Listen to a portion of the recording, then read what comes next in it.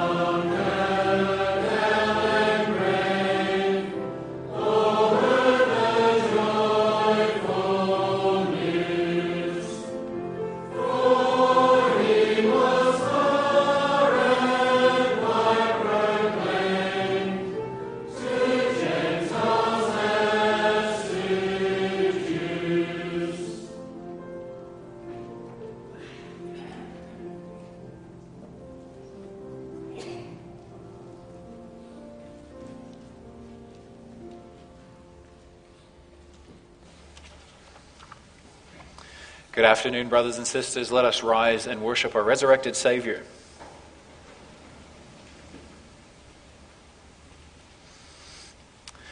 As we come to worship God's name, we confess that our help is in the name of the Lord who made heavens and earth.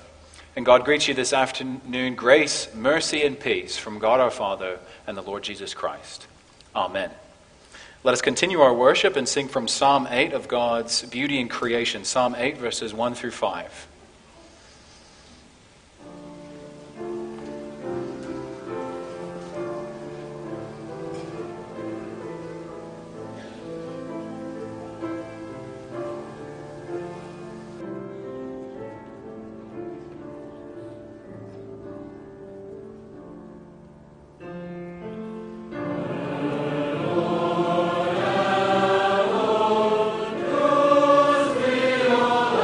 Glory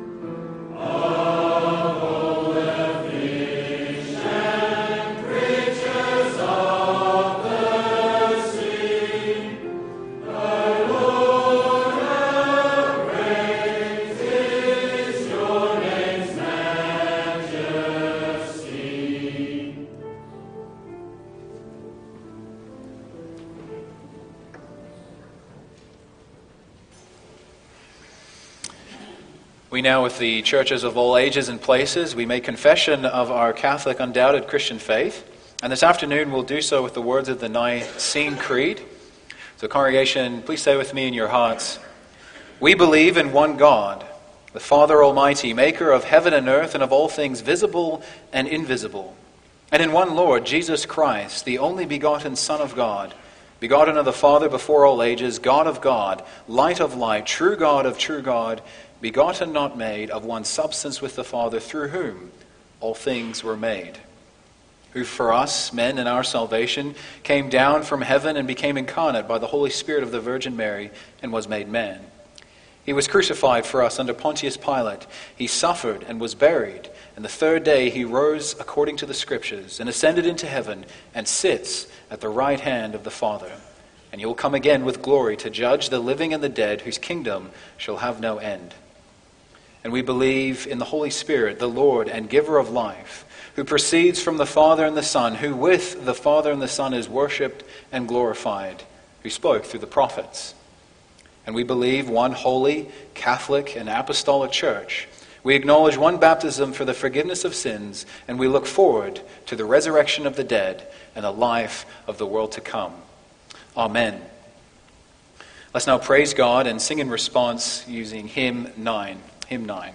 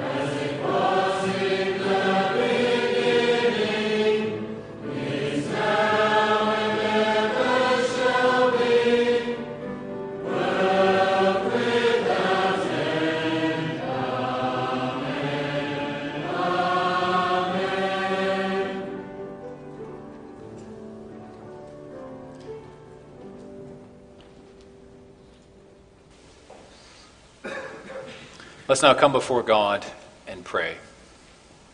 Let's pray together.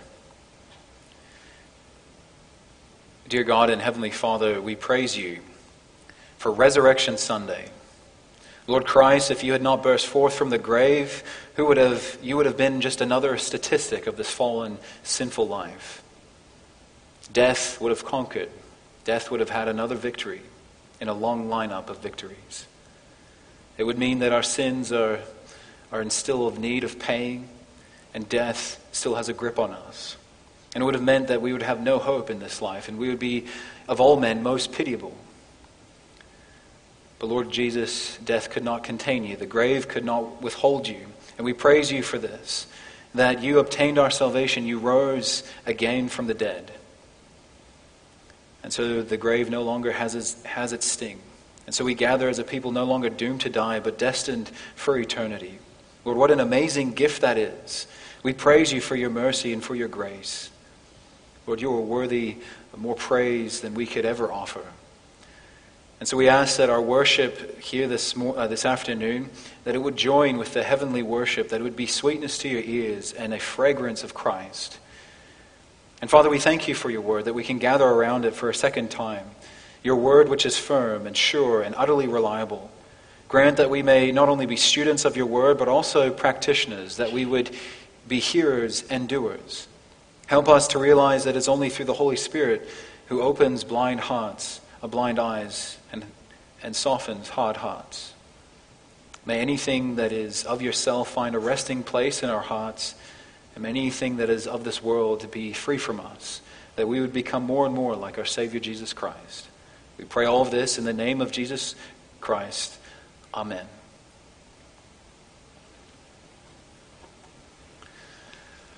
In connection with our confessional reading this afternoon, we're going to read from a few passages. And the first is from Genesis chapter 2.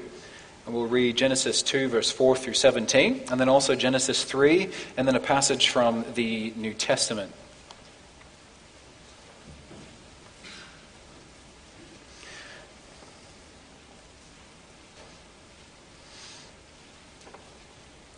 So this afternoon we're going to be discussing where our sin and misery came from.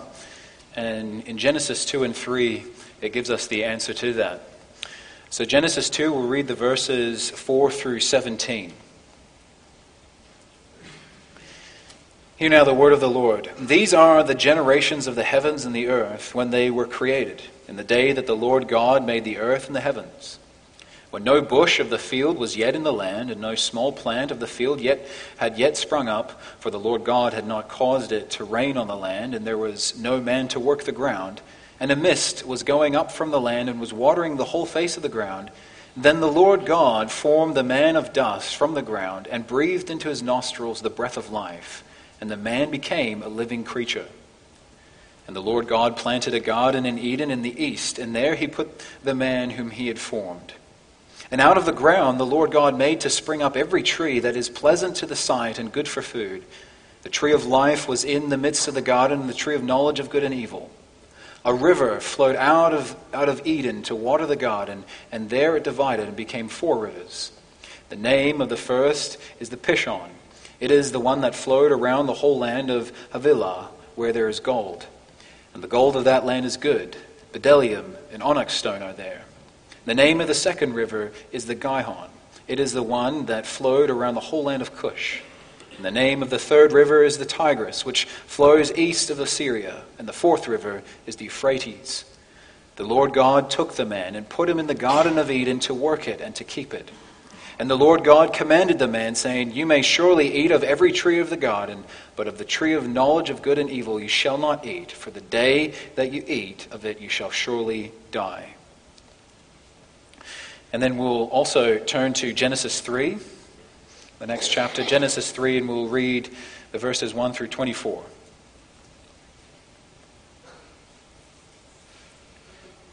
Now the serpent was more crafty than any other beast of the field that the Lord God had made. He said to the woman, Did God actually say, You shall not eat of any tree in the garden? And the woman said to the serpent, We may eat of the fruit of the trees in the garden, but God said, You shall not eat of the fruit of the tree that is in the midst of the garden, neither shall you touch it, lest you die.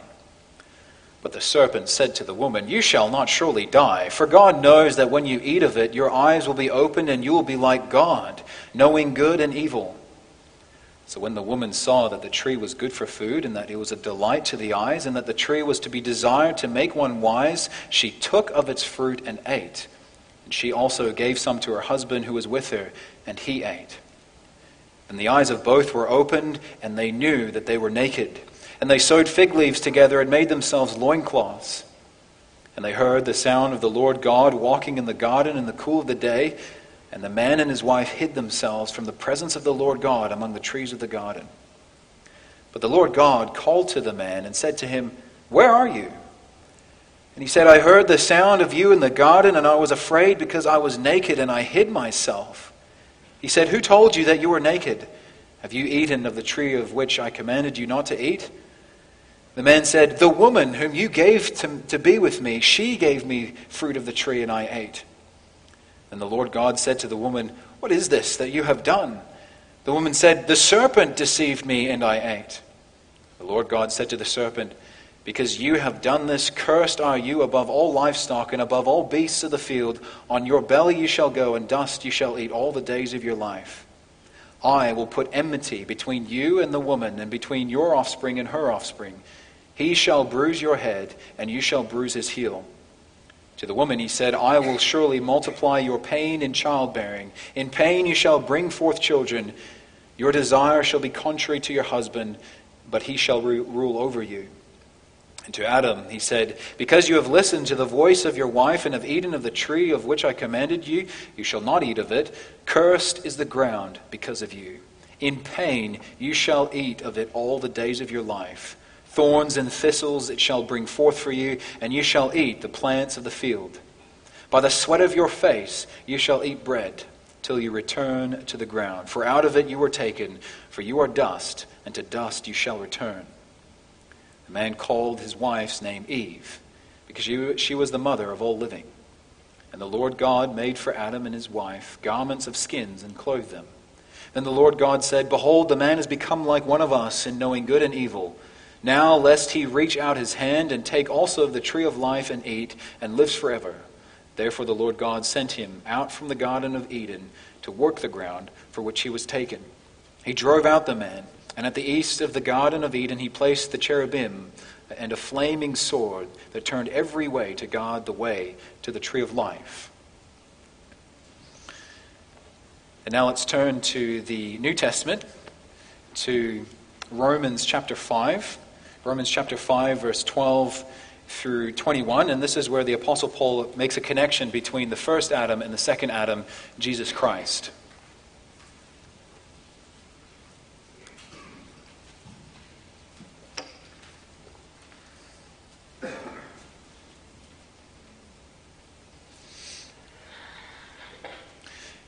Therefore, just as sin came into the world through one man, and death through sin, and so death spread to all men because all sinned, for sin indeed was in the world before the law was given, but sin is not counted where there is no law. Yet death reigned from Adam to Moses, even over those whose sinning was not like the transgression of Adam, who was a type of the one who was to come.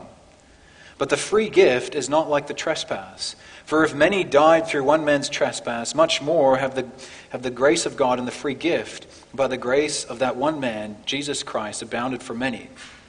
And the free gift is not like the result of that one man's sin. For the judgment following one trespass brought condemnation, but the free gift following many trespasses brought justification. For if, because of one man's trespass, death reigned through the one man, much more will those who receive the abundance of grace and the free gift of righteousness reign in life through the one man, Jesus Christ. Therefore, as one trespass led to condemnation for all men, so one act of righteousness led to justification and life for all men. For as by the one man's disobedience the many were made sinners, so by the one man's obedience the many will be made righteous.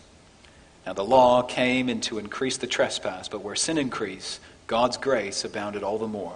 So that as sin reigned in death, grace also might reign through the righteousness leading to eternal life through Jesus Christ our Lord. So far from the reading of God's Word, let us now sing in response Psalm 51, verses 1, 2, and 4, where we sing about the corruption of fallen man. Psalm 51, 1, 2, and 4.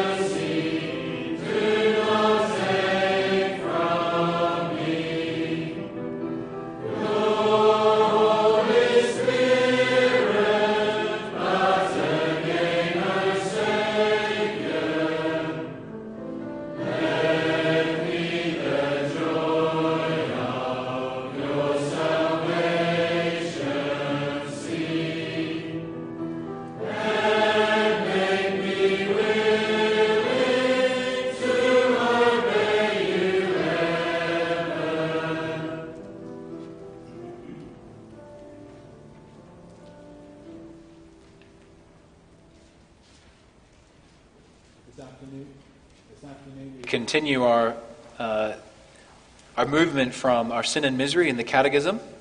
We covered Lord's Day 2 last time, and now we move to Lord's Day 3, where it is asked and answered, did God then create man so wicked and perverse?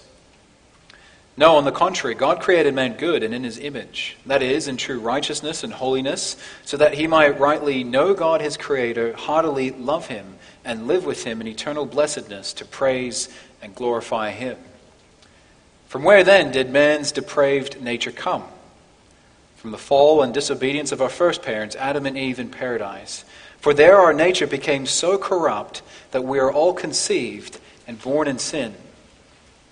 But are we so corrupt that we are totally unable to do any good and inclined to all evil? Yes, unless we are regenerated by the Spirit of God. So far from our confessional reading, we will sing in response to the preaching of the Gospel hymn 74, verses 1 and 4.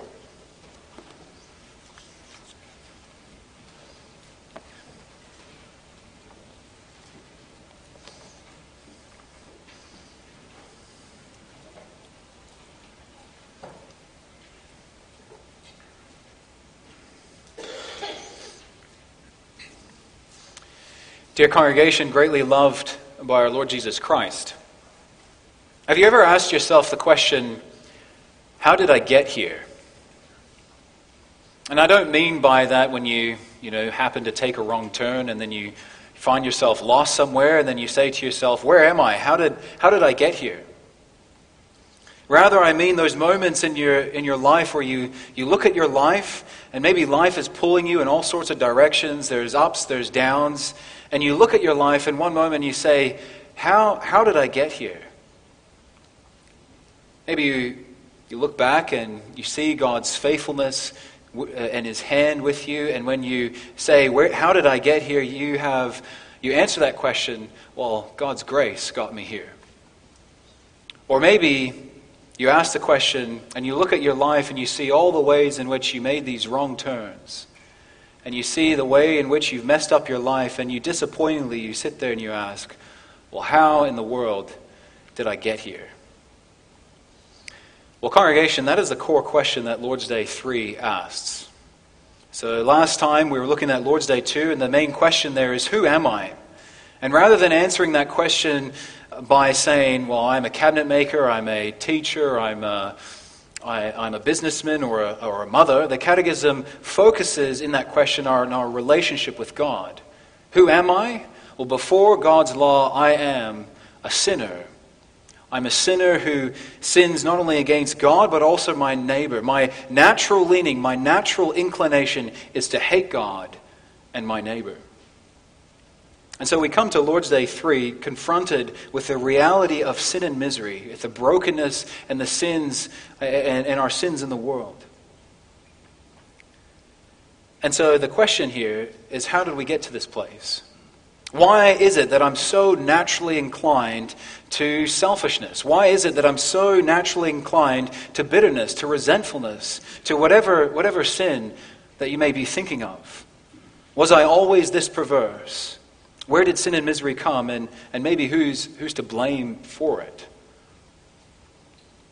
Now this afternoon we're going to answer the question of how sinners became sinners, and how God provides a way back for fallen man, how God provides a way back to the life of blessedness that he had designed for humanity, the life of blessedness that he designed that he could live with man in perfect harmony.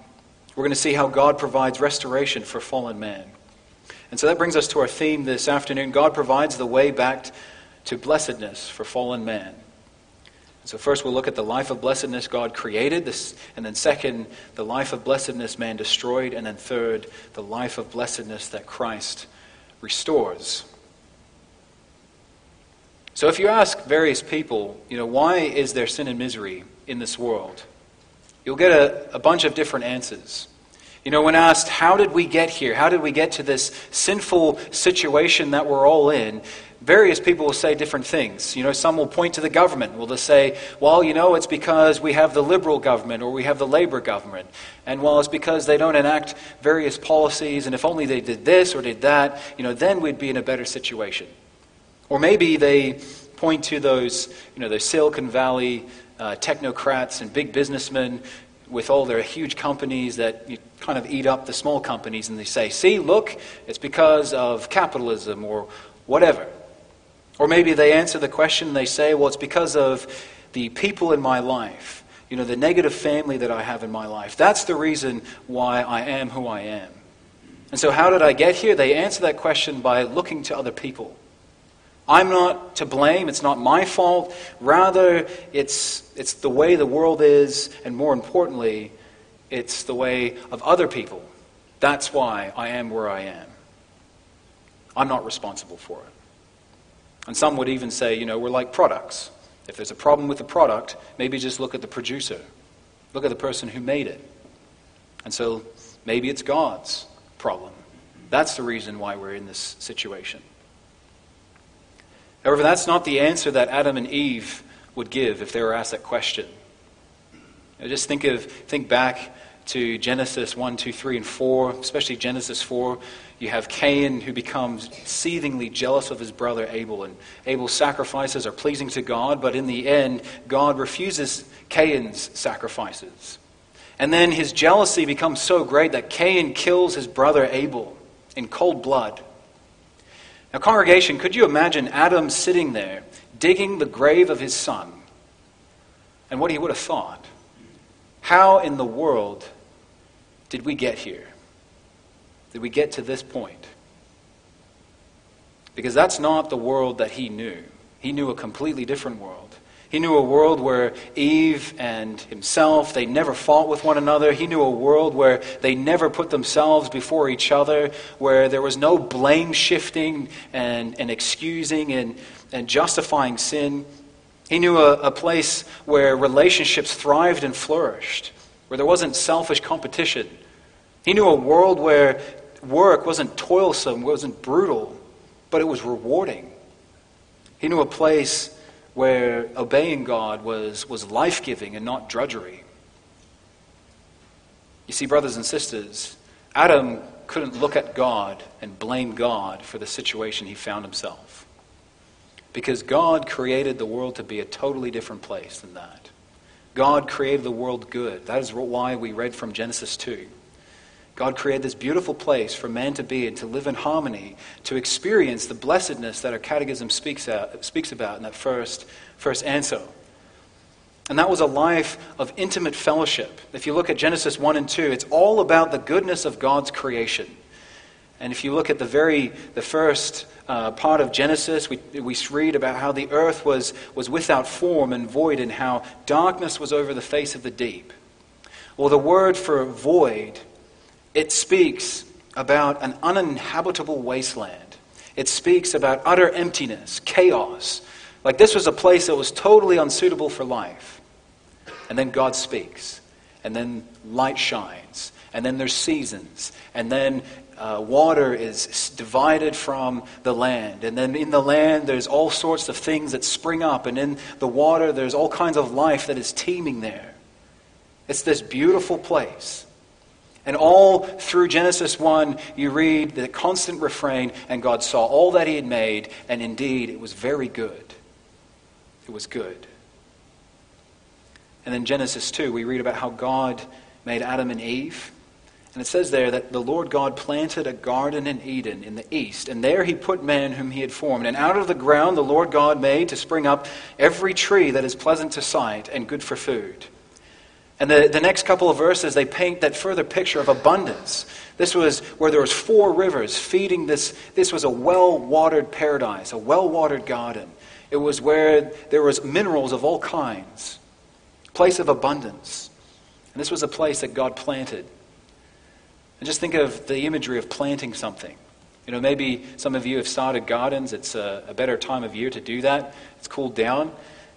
And so you think of a garden. A garden is a space where maybe you make a raised garden bed, and then you bring in some soil, and then you add some fertilizer, you add some manure, and you create this space so that whatever you plant in it, it will thrive, it will flourish there.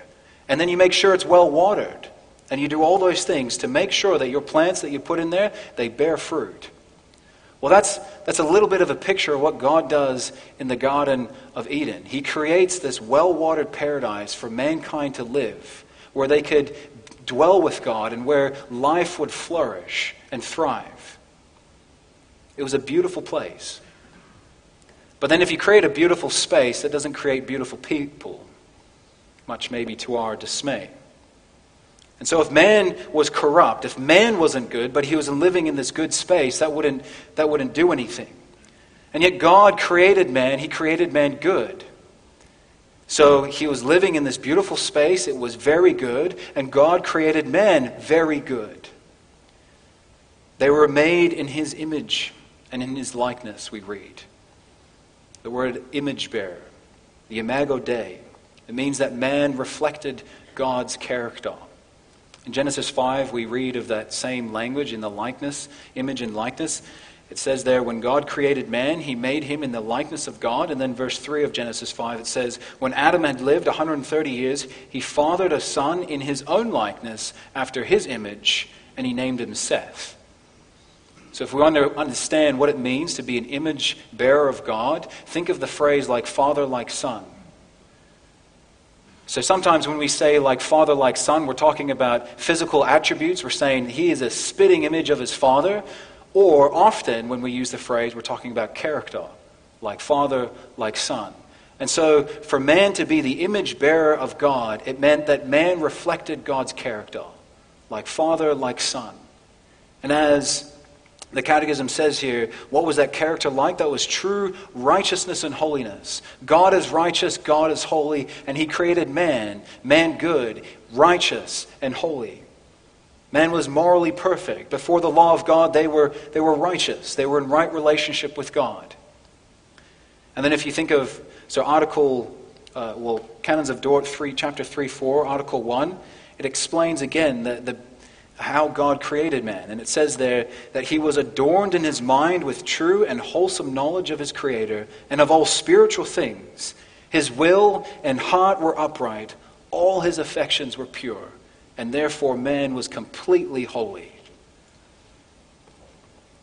That's how God made man. And he made him to have great intimacy with himself. They walked with God. Their life was God. And the very reason that God created man good and he created this beautiful space, which was also good, is so that, as the Catechism says, so that they could dwell with him. They could rightly know God as Creator, heartily love him, and live with him in that state of blessedness. God created a life of blessedness so that man could glorify him and enjoy him forever. Now just imagine that congregation. Imagine what that would have been like. You know, sometimes you walk into a certain home and the people have set up the home very, very well. And it's warm, it's welcoming, and it helps, it nurtures relationships so that things flourish, so that there's good harmony in family, even just by the way they set it up. Well, Garden of Eden was like that. It was this beautiful space for man to live in. And then think of the intimacy that they had with God every day. You know, sometimes we experience that. We go through these bouts in our devotion life, and we have these moments where we're just so close to God, where we enjoy spending time with God, where we read his word, and we're not just reading his word, but we're soaking in his word. And we love it, and we're enjoying it, and we delight in it. And then the world that we live in, it kind of loses its shininess because we're just enjoying reading God's word. We're just enjoying being with our Maker. Maybe you've had that moment. Maybe you've experienced that before.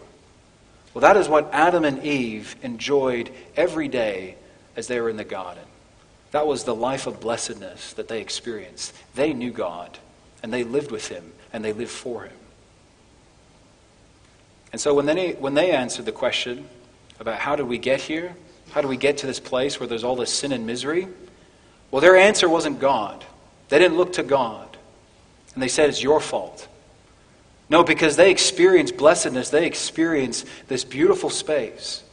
No, Adam and Eve, they knew that the life of misery that they were now living in, it was because of their sin against God. The origin of sin was not God, it was man. What they enjoyed, they also destroyed. And that's what we see in the second point, the life of blessedness that man destroyed.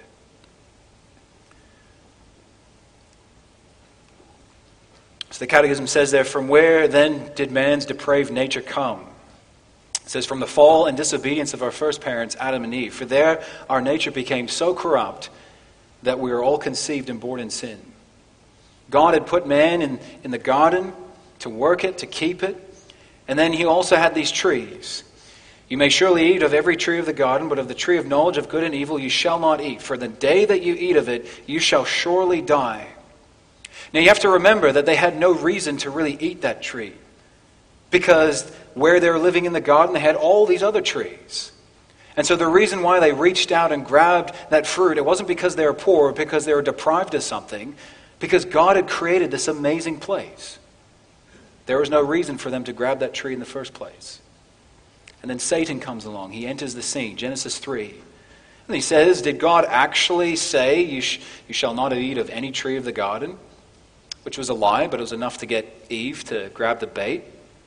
And then Eve mentions God's command, and in response he says, you shall surely not die, for God knows that when you eat of it, your eyes will be open, and you'll be like God, knowing good and evil. Congregation, they were already like God. God had made man in his image and in his likeness. They already reflected his character. And so what this shows us is that the sin in the garden wasn't a matter simply of grabbing the apple or grabbing the pomegranate or whatever fruit it was. It was the fact that they were reaching out to grab the place of the Creator. This creature from the dust was reaching out to be God. They were trying to be God instead of God. So Adam and Eve, they took the fruit and they ate. They transgressed God's commandment, the good Creator, and they tried to establish themselves on the throne of their own heart and of their own lives. And they didn't die immediately, but they died spiritually. In that moment, as it says in the same Article 3:4, Article 1, it says, in that moment he deprived himself of these excellent gifts and instead brought about upon himself blindness, horrible darkness, futility, and perverse of judgment in his mind, wickedness, rebelliousness, and stubbornness in his heart and will, and impurity in all his affections. He completely destroyed that life that God had created him for. And now he was corrupt, and totally corrupt. And that corruption, it spread. So it says there our nature became so corrupt that we're all conceived and born in sin. Now, some people find that very hard to swallow. And maybe if you're new here in Southern River, you might find that hard to swallow. That we're so corrupt that we're conceived and we're born in sin. In many ways, man is a modern-day Pelagian. So Pelagius was this teacher, and he taught that mankind wasn't sinful by nature, but rather he sinned because of external influences around him. So he sinned because of the government. He sinned because of his family situation. He sinned because of the friend group that he was around. That was the reason why he became sinful. It wasn't because at core he's a sinner. So you sin because of outside influence, not because of the inside pollution of the heart. But the Bible says something totally different. So there's an element of truth to that, and that, if you think of Paul in 1 Corinthians, he says that bad company corrupts good morals. So there is a sense in which that is true. But it was still a lie. If you look at what the Bible teaches, we sang from Psalm 51. And there, David confesses how he was born in sin. He says, behold, I was brought forth in iniquity, and in sin did my mother conceive me. So in this verse, David looks back as far as he can go, and he sees sin. He looks back at his brothers, his father's brothers, his parents, and he sees sin. And he sees corruption. The corruption was radical. It went down to the root, down to the core of who we are. We are corrupt by nature. He recognized that, as Psalm 58 verse 3 says, that he's like the wicked who are estranged from the womb. They go astray from birth, speaking lies. And our Lord Jesus Christ testifies to the same doctrine. He uses the example of trees. So notice, it's the example of nature. So he says in Matthew 7, "Are grapes gathered from thorn bushes, or figs from thistles? So every healthy tree bears good fruit, and a diseased tree bears bad fruit. If you have a bad tree, it will bear bad fruit, because by nature it is bad. It grows fruit according to nature." And then he makes it more clear later on in Matthew 15, where he says, it's not what's outside a person that defiles a man, but it's what's inside a person that defiles a man. It's from out of the heart come evil thoughts, murder, adultery, sexual immorality, theft, false witness, slander. This is what defiles a man. Sin affects all of us and affects us to our core. We're corrupt by nature. And so if you think of your life and if you look at yourself and you go, why is it that I'm often so unloving to the people around me? Why is it that I'm so hurtful and I say hurtful things? Why is it that I often desire what is wrong? Well, it's because at core you're a sinner. And you're only acting from the corruption of your own heart. That is what the Bible teaches. Now, if maybe you're still struggling to believe this, then just look at what happens immediately after man falls into sin.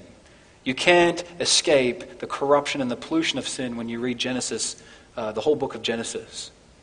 So Adam and Eve, they fall into sin, and things don't get better, they get worse. So right away, they feel shame, Genesis 3:7. Then fear enters the world, Genesis 3:10. Then blame enters the world, Genesis 3:11 through 13. Then there's pain, Genesis 3:16. And then there's relationship breakdown, Genesis 3:16. There's hardship, 3 verse 17. And then you look at Genesis 4. It's not like there was tons of generations before there was a murder. It happened in the first generation. There was murder. And then you look later on in that passage, you hear the taunts of Lamech, his murderous statement where he says, "I've killed a man for wounding me, a young man for striking me." And then things get so bad that we read in Genesis 6 that God looks down from heaven, he looks at the earth, and he saw the wickedness of man was great in the earth, and that every intention of the thoughts of his heart was evil continually. And God regretted the fact that he made man. And it grieved him. God looked at what the destruction that had come from the fall into sin, and it grieved him. That was not the blessedness that God had created man for. No, it was his world completely destroyed by the fall into sin. And even creation, it wasn't just that man was affected from the fall into sin, but it was also creation. Creation was now subject to futility. Or if you think of Romans 8, Paul says that creation is groaning under the weight of sin. It groans because of the effects. And so that's the teaching that we have here in this Lord's Day. That man is totally depraved, and because of his corruption at core in his heart, he is totally unable to do what is good. Everything and everyone is affected by the fall into sin. And so we ask, well, how in the world did we get here? That's the answer. When we look at our sins and we look at the misery of our situation, how did we get here? It's because of the fall into sin. But then the beauty of the gospel is that we don't end there. God in his graciousness, he sent Jesus Christ. Because of his love for the world, he sent his Son into the world to restore fallen creation. And that's what we see in our last point. The life of blessedness Christ restores. Now maybe some of you have wondered, why did Adam and Eve's sin get credited to me? Why is it that we're wicked, not just Adam and Eve? And that's an important question that directly impacts how Christ's righteousness comes to us. So the Apostle Paul answered this in Romans 5. In Romans 5 verse 12, he's answering this question. So he says there, He says, therefore, just as sin came into the world through one man, and death through sin, and so death spread to all men because all sinned. Catch that? Because all sinned. So what this means is that Adam didn't just sin by himself, but he sinned not only as the father of the human race, but also as representative of humanity. He represented humanity. And therefore, the guilt of his sin is placed on all of humanity, all of us. That's why we're also culpable for the fall into sin. And the reason why it's so important that we grasp that is because through Jesus Christ, that is completely turned around. That's what Paul is speaking about here. He says there, now for if, this is 17, he says, for if because of one man's trespass, death reigned through that one man, much more will those who receive the abundance of grace and the free gift of righteousness reign in life through the one man, Jesus Christ. So he's saying, first Adam, because of his sin, we all died. We've all sinned. We're all subject to death, subject to futility. And now because of the second Adam, because of his righteousness, in him we have life. For those who believe in him, there is life. That's what he says there in verse 18. Therefore, as one man's trespass led to condemnation for all men, so one act of righteousness leads to justification for all men. Christ turns that around. He restores what was broken through the fall. So the first man sinned because all sinned. The second man, Christ, was sinless. And now those who believe in Jesus Christ are in him. They are sinless. So God sent his Son. He sent the second Adam to restore what the first Adam destroyed. And this is what we see in one of the gospel writers. You see, when you read the Gospels, there's different angles that the gospel writers take. And when you read the Gospel of Luke makes this point when he writes about the genealogy of Christ. So if you look at Matthew chapter 1, that's another genealogy that we get of Christ. And it starts from the beginning and he works his way to Christ. And then in Luke doesn't begin with Adam and end with Jesus. He flips it around. He starts with Jesus and he ends with Adam. He says there, Luke 3 verse 38, the son of Enos, the son of Seth, the son of Adam, the son of God. And he's making a very strong theological point there. He's highlighting that Jesus is the new Adam. He is the second Adam. And then what do you see that immediately happens in Luke's gospel? Luke chapter 4, Jesus goes right into the wilderness to be tempted by the devil. So you think of the first Adam. He's created in the likeness and image of God and is described as the Son of God. And then what do we read next? Genesis 3, he's tempted. Then you have the second Adam, Jesus. He's described as the Son of God in Luke's gospel. The very next thing you read of, he's in the wilderness and he's tempted. But instead of failing like the first Adam, he triumphs where the first Adam couldn't. He was sinless. He did not succumb. And so that means that instead of receiving death, there is now life, resurrection life. We're no longer dead to sin, but we're alive to God. This is what Jesus has overturned through the fall. He has overturned what the fall had ruined.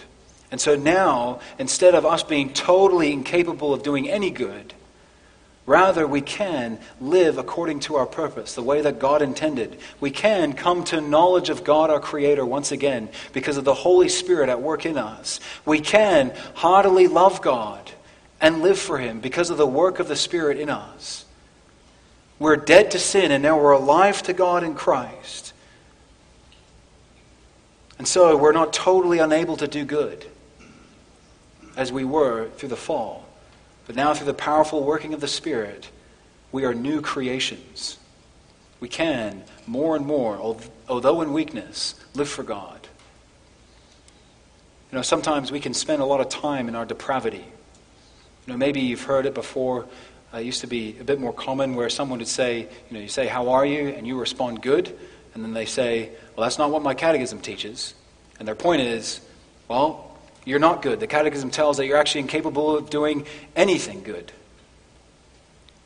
And that's true if you don't believe in Jesus Christ. If you don't believe in Jesus Christ, then you are totally incapable of doing any good. It means that you're still subject to the death from the fall into sin. You're subject to punishment of hell. But if you're in Christ, as we are in Christ, we're new creations. We're new people. We're new men. We're Spirit-filled believers. Christ is at work in us. And that means that although we struggle against sin, we struggle against its power, that we are no longer dead in sin. But rather, we're not the old, we put on the new self, which is, as Paul writes, created after the likeness of God in true righteousness and holiness. You see that? Created in the likeness of God in true righteousness and holiness. Through Christ, Christ restores us so that we become who we're meant to be. And so that means that through the power of the Spirit, we can once again begin to experience that heartfelt joy in God through Christ and a love and delight to live according to the will of God in all good works, as the Lord's Day 33 says. And why? Because Christ has made us a new creation. Because Christ has risen again and He has sent the resurrected Spirit into your heart and He restores what was broken through the fall, what was dead in the fall. He gives life. And so that means that although imperfectly, we have a foretaste of that eternal blessedness that's in store for us. Christ restores blessedness so that we can have fellowship with God. We can have intimacy with God. Albeit that in weakness, more and more as the Spirit works in us. And so we can glorify God and enjoy Him more and more. But then the second Adam's work doesn't just finish there. Because not only does Christ restore mankind and free him from the power of sin, but He also has restored what was broken in creation by the fall. Remember, in the first point, God created this beautiful space, and that beautiful space was so that man could live in blessedness with Him. And so God, in His goodness, He also restores creation. He restores creation so that we will live in that blessedness once again, in the new heavens and the new earth. Creation will no longer be subject to futility. There will no longer be death. There will no longer be defects because of sin. And that's what we look forward to now as Christians. We taste a little bit of that now, that blessedness. But that's what we look forward to, that eternal blessedness that we'll have in the new heavens and the new earth. My brothers and sisters, just to close this sermon, I thought we'd read from Isaiah 65. Isaiah 65, this is a beautiful picture of the restoration that God promises. And in that passage, it's speaking to the Israelites who have transgressed God, who have gone wayward, and were sent in the exile. Jerusalem was completely destroyed. And so this is a perfect picture of the fall into sin. It was completely destroyed. And then God promises that He is going to come and He's going to renew. And there's going to be a new heavens and a new earth. So Isaiah 65, he says there, "For behold, I create new heavens and a new earth, and the former things shall not be remembered or come to mind. But be glad and rejoice forever in that which I create. For behold, I create Jerusalem to be a joy, and her people to be a gladness. I will rejoice in Jerusalem and be glad in my people. No more shall be heard in the sound of weeping and the cry of distress. No more shall there be in it an infant who lives but a few days, or an old man who does not fill out his days. For the young man shall die 100 years old, and the sinner 100 years old shall be accursed. They shall build houses and inhabit them. They shall plant vineyards and eat their fruit. They shall not build and another inhabit. They shall not plant and another eat. For like the days of a tree shall the days of my people be, and my chosen shall long enjoy the works of their hands. They shall not labor in vain, or bear children for calamity. For they shall be the offspring of the blessed of the Lord, and their descendants with them. Before they call, I will answer. While they are yet speaking, I will hear. The wolf and the lamb shall graze together. The lion shall eat straw like the ox, and dust shall be the serpent's food. They shall not hurt or destroy in all my holy mountain, says the Lord." God is making all things new. He's going to restore us. and where he's going to bring us into that place of eternal blessedness so that we would know God, that we will live with him, and will be completely free of the corruption of sin, will be completely free of all its effects. We will sit there basking in the glory of God, enjoying him forever. In congregation, when we're there, we will marvel and we'll say to one another, how in the world did we get here? And we'll think to ourselves, we'll know the answer. It's all Christ. It was all because of him. That's how we got there. Amen.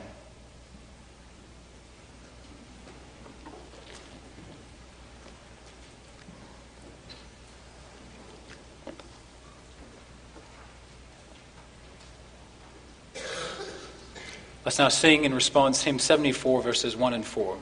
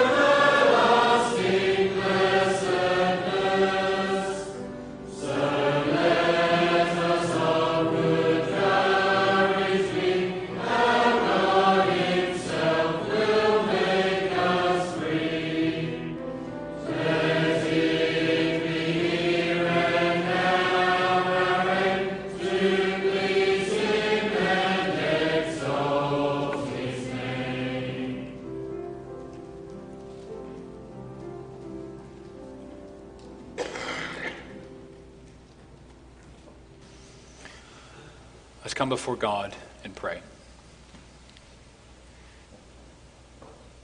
Dear God and Heavenly Father, we marvel at the life of blessedness that you have in store for us. For the life that we can savor on this side of heaven, that we have just a bit of a taste. It gives us such hope in this veil of tears. Lord, you graciously lift our downcast eyes from the brokenness and the sinfulness and the misery of this world that we have caused, and you lift our eyes to heaven, where there everything will be restored. We praise you that you have sent your Spirit into our hearts.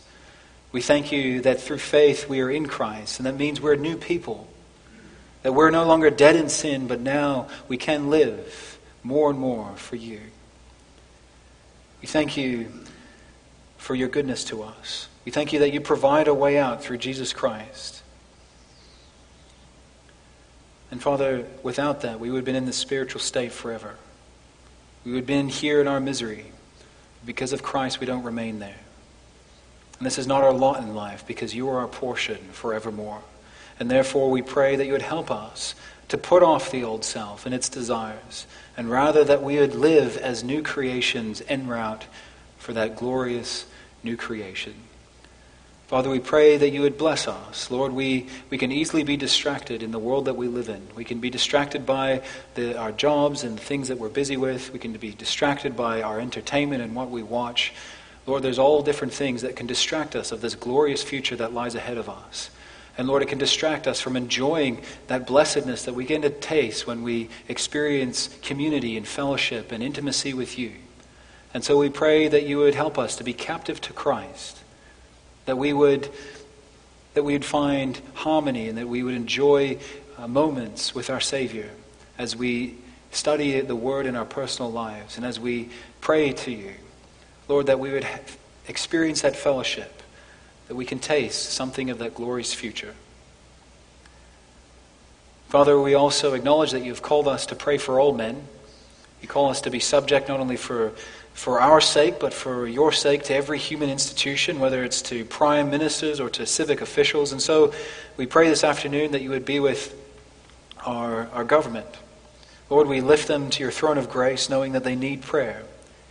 You have set them to govern in such a way that justice and peace may be maintained, and more importantly, that your church would flourish. And Lord, in these respects, we have many concerns. We worry about how the government is putting policies in place that are more and more godless, that they undermine life, they undermine the beauty of life that you've created. And we see more and more that there's society becoming more and more anti-Christian. And Father, we ask that you'd give us wisdom in the way to respond.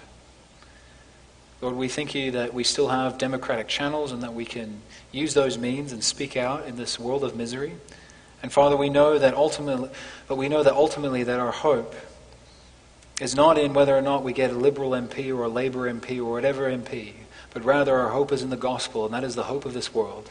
And so we pray that you would bless us, that we would be witnesses of that gospel, that we would live our lives in such a way that we would adorn ourselves with the gospel, that people would be won over without a word. And Lord, if you put us in situations where we can speak a word, we pray that your Spirit would empower us so that we'd be able to speak of that hope, of that blessedness, that we would not keep this blessedness to ourselves, but we'd speak about it to others so that they can enjoy it as well. Father, we pray that you would continue to bless this congregation, bless us as we disciple not only the whole flock, but also the new believers who keep coming. Lord, may they be built up in the faith. And Father, grant that we would also look out for those who are on the outside, who are struggling, and that would be a community that looks out for one another. And so that we would cheer each other on to that glorious hope of the future that you have in store for us. Father, please bless us as we enjoy the rest of this day, the rest of this resurrection day. We pray that we'd be filled with great joy in the resurrection of our Savior. Father, we bring all of this to you in the name of Jesus Christ, our resurrected Lord and King. Amen. You now have an opportunity to give of your thank offerings to the Lord, and the collection for this afternoon is for the work of mission work in PNG. And then after, we'll sing from hymn 73, verses 1 to 3.